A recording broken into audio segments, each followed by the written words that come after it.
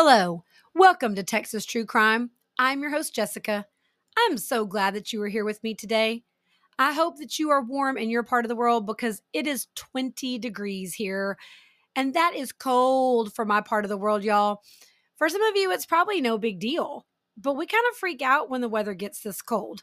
We're not used to it. Anything below freezing, and we act like it's the end of the world. And I'm not going to lie, I hate it. I'll take my 100-degree days any day. Anyway, y'all did not press play to listen to me talk about a weather report. But I do have to say, I finally got my Christmas tree taken down this weekend and all the Christmas things put away. Are y'all good about getting your tree and all your holiday things put up, or does it linger at your house too?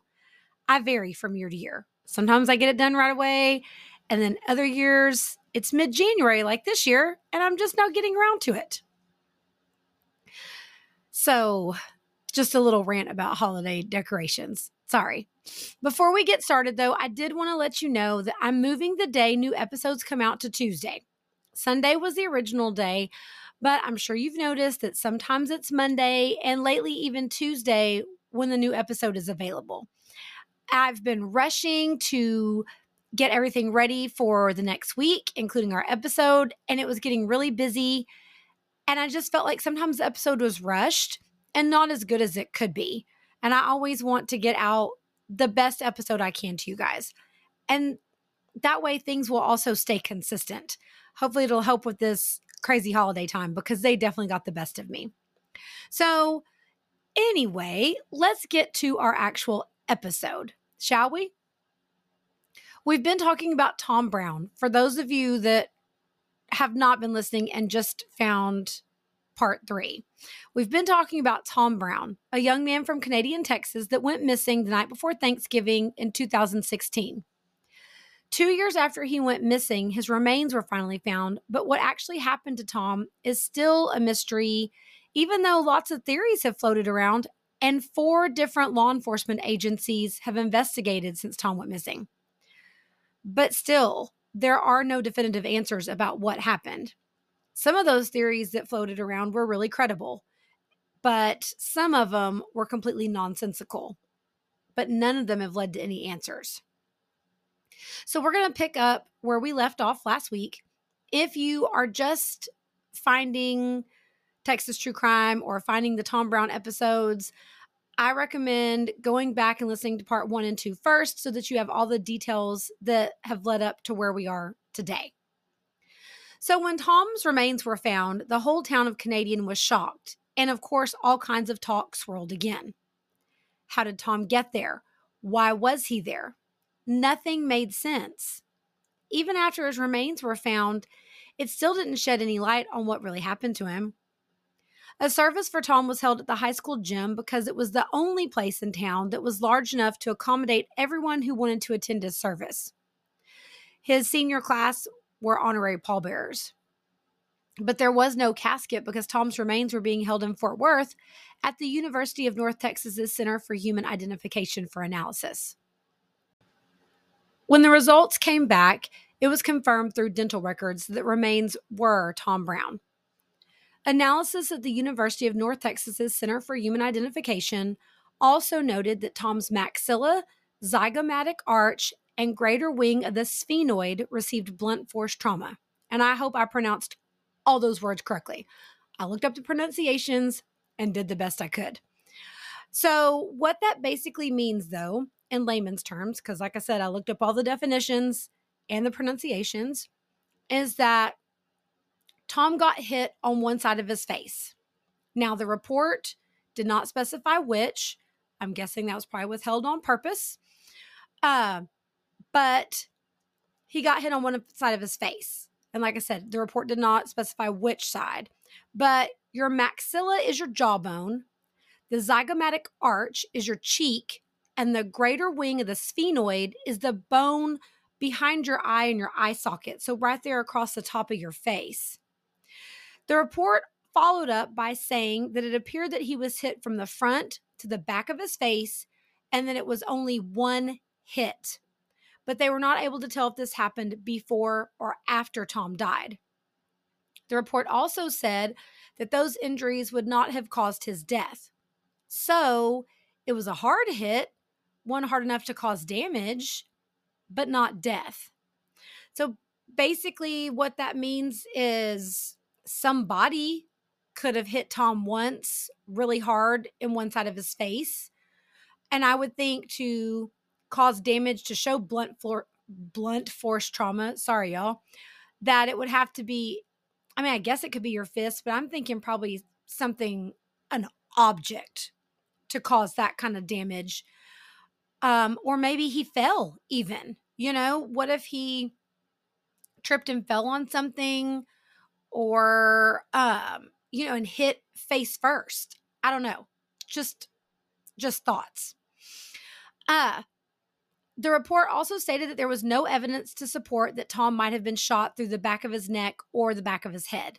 So that ruled out someone shooting Tom, even though Klein Investigations is still to this day saying that someone shot Tom from behind, came up, and of course, that's the thing with Klein Investigations. They've floated around all kinds of theories, all of them having to do with Tom being shot. Some saying that kids who knew Tom were horsing around at the football field, came up behind him, being stupid with a gun, and accidentally shot him in the back of the head. Then there have been other wilder claims that Sheriff Nathan Lewis shot Tom, whether accidentally or on purpose, and then covered it up. And of course, there are all these claims that Sheriff Nathan Lewis has been involved in covering up Tom's death all along. But after the report from the University of North Texas, there is no proof supporting a gunshot wound. So something happened to Tom, whether it was foul play or suicide or an accident or natural causes, there's nothing pointing to him being shot. After Tom's remains were found, officers went back to where Tom was found, and they did another thorough search of the area to see if they could find anything else that might help the investigation. But they weren't able to find anything that might point to what happened to Tom. There were no ropes, there were no weapons, nothing was left behind. Of course, it had been 2 years by now. So even if something had been out there, it's highly possible animals could have drug it off. It was out in the elements. So there just wasn't anything left. Now, after 7 months of investigating, in August of 2019, agents Smith and Kading from the Attorney General's office called a meeting to discuss their findings with the family. Philip Klein was also there, and then Sheriff Nathan Lewis was there with some of his deputies. And not just Tom's mother, stepfather, and brother, but his father, Kelly Brown, was there too. Agent Rachel Kading started the meeting by saying that they were suspending the investigation pending any new discoverable, credible evidence. Well, as you can imagine, this just deflated everyone immediately.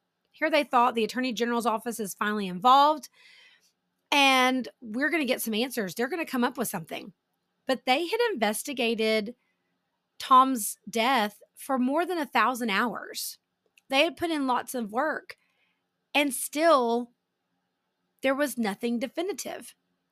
Kading went on to say that they were not going to continue the investigation because they had found no evidence of foul play or a suspect that seemed to have any reason to hurt Tom. The investigators said that they didn't have enough evidence to file any charges one way or the other, and there simply wasn't enough there to make anything stick. Investigator Rachel Kading said that they had exhausted every lead they had. She also said that it would be very irresponsible if they tried to file charges against somebody, because even though they had thoughts and theories of their own, there wasn't enough information. All along, one of Klein's theories, like I said, is that someone shot Tom. At one point, one of the theories was at the football field. And he kept saying that the reason there was proof that Tom was at the football field was that Tom's cell phone pinged at the football field on the night that he disappeared. But the agents for the Attorney General's office said that didn't really mean that he was actually at the football field. You see, Canadian is too small to have enough cell phone towers to accurately triangulate where Tom was specifically. It's not like in the big city. Remember, Canadian's a small town in the Panhandle of around 3,000 people or less, really. So they don't have tower. They just have a few. So what it means is that, yeah, was Tom somewhere in the vicinity of the football field? Yes, but it does not mean that he was there. It's just that the tower that was closest to Tom's location also happened to be closest to the football field, and that's why he pinged there. It didn't really mean anything else. So it proved he was in Canadian, but it didn't prove he was at the football field. And I know I mentioned this last time too, but y'all, Klein Investigations claim that they've got 30 years of experience and they're so good, but I swear, listening to him, so you can go to his Facebook page. He puts videos up all the time. He has his own podcast, and then you can listen to him on the Texas Monthly podcast. He's so full of it, and he just throws stuff out left and right. And I don't understand Penny Meek's trust in him. I really don't. It's just bizarro to me. And he criticizes everyone and everybody and says terrible things. It's very unprofessional to me that you would just go on a smear campaign of anybody that basically does not agree with you. But that's what Philip Klein really seems to do. And it just does not impress me at all. And I don't understand her trust in him. Not to mention the fact that he loves to claim that everyone else is so dramatic and that they come up with these wild theories. But every single theory that he's had has been wild and dramatic himself. I don't know. Rant over. Sorry, but I just don't get it. The Attorney General's investigators also cleared Sheriff Nathan Lewis and the Hemphill County Sheriff's Office by saying that they had not shown improper conduct during the investigation.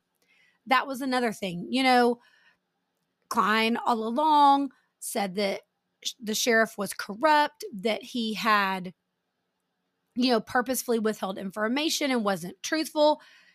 But the Attorney General's office said that, they turned their office upside down. They shut it down for 24 hours. We talked about that in the last episode.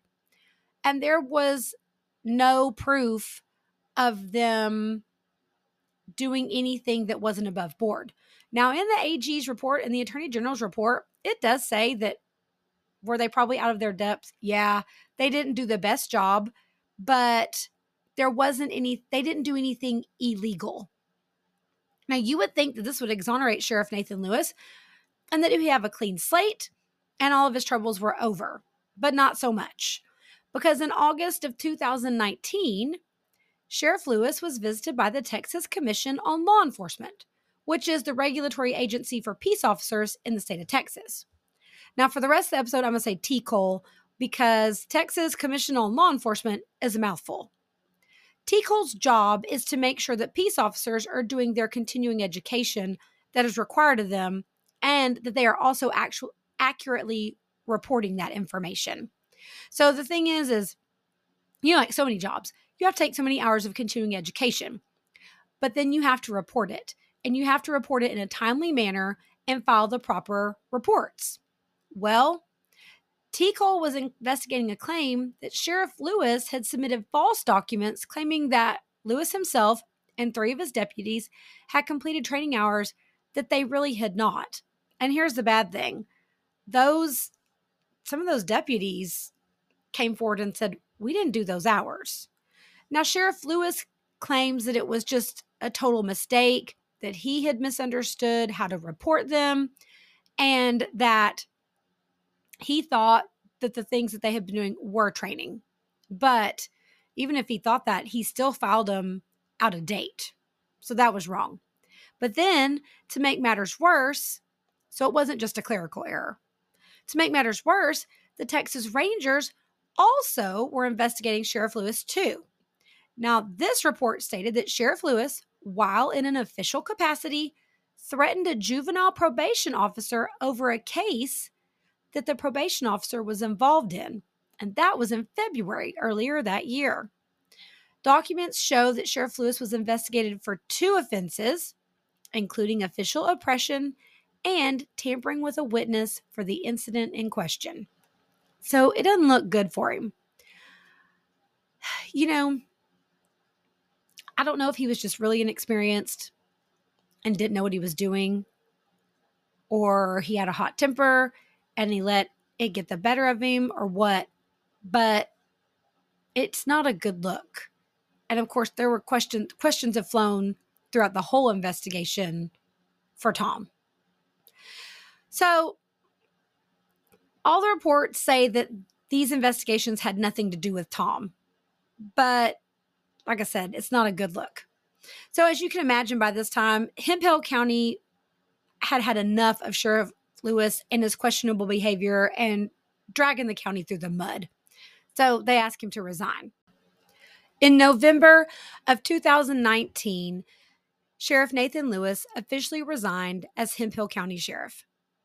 Hemphill County Attorney Kyle Miller and County Judge George Bryant released a joint statement that said, "The release of the T. Cole investigation and reprimand against Sheriff Lewis raised serious concerns for Hemphill County. The issues raised therein prompted the county attorney to ask for Sheriff Lewis's resignation. In the best interest of Hemphill County and its residents, it is our hope this will allow the community to heal from its divisions and move forward, healthy, vibrant, unique, and unified.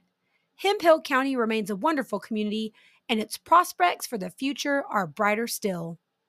Basically, they were doing some major damage control. Now, Chief Deputy Brent Clapp was appointed as the new sheriff, and he is still the sheriff of Hemphill County today.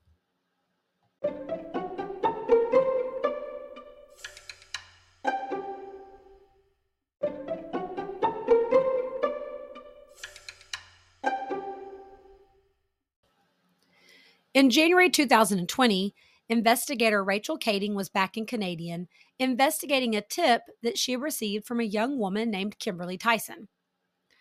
Tyson had been texting Tom starting on November 24th, 2016, all the way through October 1st, 2017. Now, that alone should raise your antenna, considering Tom had been missing since November 23rd of 2016. So stay with me for the next little bit because there's lots of dates, but you'll see why Agent Kading was interested in these text messages. So, from November 24th through December 25th of 2016, the text messages that Kimberly Young sent to Tom were blue, showing that they were iMessages. So what that's saying is that the first month Tom was missing, because remember, he left his house on November 23rd, and early the morning of November 24th at like 12:23 a.m., if I'm remembering correctly, his phone went dead, right? So even a month later, the messages were showing blue. So that would mean the first month of Tom missing, okay? But his phone's dead. But then on January 4th, 2017, a few weeks later actually, the rest of the messages that Miss Young sent to Tom turned green, meaning that the texts were now being sent as SMS messages. Well, remember, Tom had an iPhone, so those messages should always show up blue like an iMessage, not as green. So, Tom's phone now, like I said, remember, it went dead a few minutes after midnight on November 24th. And according to the phone records, it was never powered back on until it made it to the FBI lab to be analyzed when it was found during the search on Lake Marvin Road. But all those text messages were shown being read. Also, remember, Tom's phone, when it was found, was in pristine condition. It did not look like it had been lying in a ditch for 11 months with rain, snow, animals, mowers going by, mowing the side of the road like they do, and the case was missing. So what was going on? The last message Kimberly Tyson sent was on October 1st, 2017, almost a full year since Tom went missing. All of those text messages from Kimberly were not in the data download from Tom's phone and were not in the records that were obtained from Verizon. So where were they? Remember, when Tom's phone was analyzed, it looked as if it had been wiped clean. All that normal data was missing. Pictures, old text messages, search history, gone. So the investigators from the Attorney General's office believe that whoever had Tom's phone, because it had to have been somewhere, wasn't out in that ditch, took the SIM card from his phone, put it into a different phone so that those text messages could be read from Tom's phone. Or they think that whoever was reading those messages had access to Tom's iCloud account and were reading him through his iCloud account that was linked to his phone. But the question remains, who had Tom's phone? Why did they have it? Why were they still reading messages from it? And how come they'd never turned it over to the police? Another piece of the puzzle, but still no answers. In October of 2021, Philip Klein called a town hall meeting in Canadian, Texas, because he said he was going to tell the town what really happened to Tom. Now, as per usual, Klein was pointing fingers at the Hemphill County Sheriff's Office, but this time it was even more sordid than before. Klein said he had a witness named Chris Jones, and I'm going to give you a little background on Chris Jones. Chris Jones was a student at Canadian High School with Tom. They also played football together on the Canadian Wildcats football team until Tom decided to quit playing football. But other than that, Chris Jones and Tom weren't very close. So Chris Jones actually had been living with the high school football coach, and he was a very talented football player, but he also got into a lot of trouble at school. He really had a troubled background and, getting into fights at school, causing a lot of trouble. And in 2016, he got kicked out of Canadian High School. A few years after that, he was convicted of armed robbery and sentenced to 30 years in prison. So a really troubled young man. So over the years, Chris Jones had shared tips about what happened to Tom. One of them even went so far as to say that Tom had been put in a wood chipper by some drug dealers and that the people who did it threatened to kill Chris Jones too if he ever told anybody. Here's the thing though, like wild stories. But because he reported them, they'd all been thoroughly checked out to make sure that there was no truth behind them. And they had all been proven to just be fabricated. But now he had a new story to tell, and he told it to Philip Klein and his investigator, Caroline Gear, who also happens to be Klein's daughter. But Klein says that she is his top investigator, and she very well may be. I'm not taking that away from her. So according to Chris Jones, Sheriff Nathan Lewis recruited him to play football at Canadian High School. Jones said that Sheriff Lewis told him that he needed to come play football for the Canadian Wildcats and help them win games. And that if he did not agree to come play in Canadian, that he was going to kill him. Now, why would he do that? What is the point of all that? Well, supposedly, Sheriff Lewis was working for a local gambling ring, and they wanted Chris Jones to throw certain games and win other games so that the gambling ring could win big on their bets they placed. Now, here's one problem I have with that. The football team had gone to state 2 years in a row, so there weren't a lot of games being thrown because you sure don't go to state if you lose a lot. So that already, I'm kind of like, maybe, okay. Well, Chris Jones, and then also, wouldn't that mean if the sheriff's in on it and Chris Jones came to Canadian and lived with the high school football coach, wouldn't that sort of implicate the high school football coach too? So now you've got two people in the community involved in this. I don't know. Chris Jones says that late in the evening on Thanksgiving Day, so that would be the day, the first, like, pretty much basically full 24 hours that Tom went missing, Sheriff Lewis came to Chris Jones and told him that he was going to show him something that would make sure that he played good enough to win the state championship game. Now, Chris Jones says that Sheriff Lewis blindfolded Chris, put him in the back of his patrol car, and drove him to some unknown location.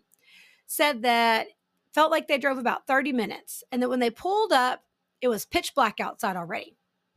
He says that Sheriff Lewis removed the blindfold, and in the headlights of the car, he could see Tom sitting in a chair, but still alive, with Deputy Pine Gregory standing next to him, holding him at gunpoint.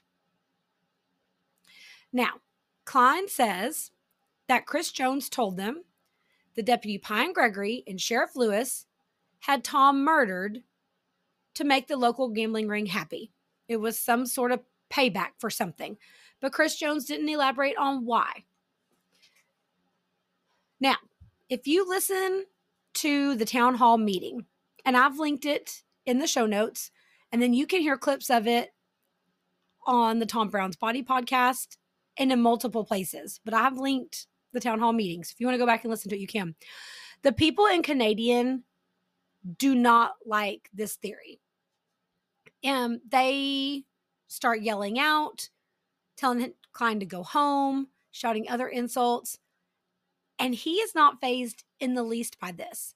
But I mean, you can see why this, at one time, really small, close-knit community who felt like they had banded together to help find Tom was now hearing that there was all this corruption in their town. And I know, I mean, Sheriff Lewis, he's questionable, right?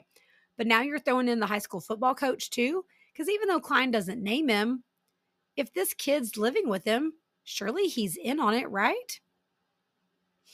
But the other crazy thing about this story is that if this is really true, then Sheriff Lewis and Deputy Gregory would have had to have held Tom alive somewhere for 15 days until the playoff game rolled around. So if that's the case, where was Tom for all that time? Where did they have him? And then it's never answered why he was killed. What was he killed there? That answer never comes. So again, what does that mean? And again, lots of drama and no real answers to back it up. But here's my question. If you really thought all this is true, would you go and just tell it to a meeting of 200 people? Like, wouldn't you go to some trusted law enforcement and be like, this is what we have, and we have this hard evidence, and we don't want it to get out because we want to get it solved? Most of the time, I mean, the Attorney General's office even says that they filed this report that you can read, and I've linked it in the show notes, but it says that they've withheld evidence that is crucial to the case. They're only sharing what they feel like they can share. They're not giving us everything. So why in the world, if this is really true and really fact, like Philip Klein says throughout the town hall meeting, that which went on for hours, may I say, I am giving you the very, very, very short version of it. Why would you tip your hand and tell everything? Why wouldn't you turn it all over to law enforcement so that Tom really could finally get some justice? I don't know. I feel like I've ranted to y'all a lot in this episode, and I apologize. But it just really irritates me. Now, the Attorney General's office investigated these claims that Chris Jones made, and they said there was no merit to any of them. And they also brought up the fact that Chris Jones has told multiple stories over the years, and none of them have panned out. So he's not the most credible of witnesses anyway. Now, there's another investigator named Michael Crane, and he's not tied to any of this. He just heard about Tom's case, and it really bugged him. So he went out on his own and started just researching all the information that was out there about Tom's case. And he started reading just everything that was already there. And he has his own thoughts and viewpoints on it. And he believes that Penny and Chris and Tucker had something to do with Tom's disappearance. Now, if you want to hear his thoughts, the Chris Samples radio show interviewed him extensively to let him talk and lay out all of his evidence. I will say this, and I've linked all those interviews in the show notes as well. I will say this, Michael Crane is very concise. There is no drama, and he stays pretty professional. Towards the end, he gets pretty fed up with Philip Klein because Philip Klein attacks him left and right in the media and stuff, and I've read those reports too. But until the end, in like episode 8 or 9, when Michael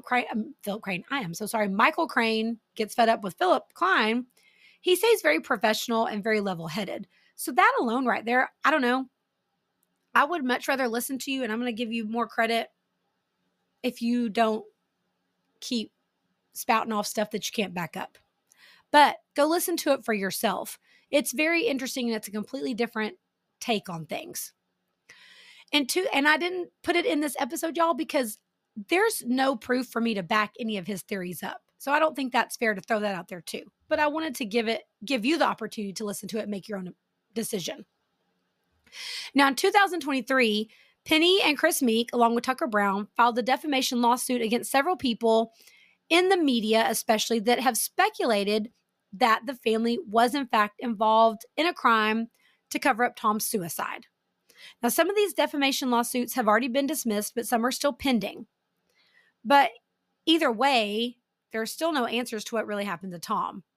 And if you read the people they go against, it really just sounds like anyone who questions them gets sued. But no matter what, it all boils down to the fact that we still don't know what happened to Tom. And hopefully one day we will. Somebody knows the answers. And hopefully one day he'll get the justice that he deserves. So thank you for listening today. If you like what you heard, please tell a friend about the show and leave a 5-star review, and make sure to hit the subscribe button so that you don't miss an episode when there's a new one available. If you have thoughts or suggestions, or even heard your own information, I got a really great response from a listener that actually lives in the area and really filled me in on a lot of other stuff that you just can't find when you're doing research because you're not local. You know what I mean? Unless you're there really talking and listening to people in town. So that was really great. And I appreciate that anytime you guys want to share things with me. You can find me on Instagram at Texas True Crime Pod. You can find me on Facebook at Texas True Crime, or you can email me at texastruecrimepodcast@gmail.com. Thanks again for listening, and I will see y'all next week. Bye.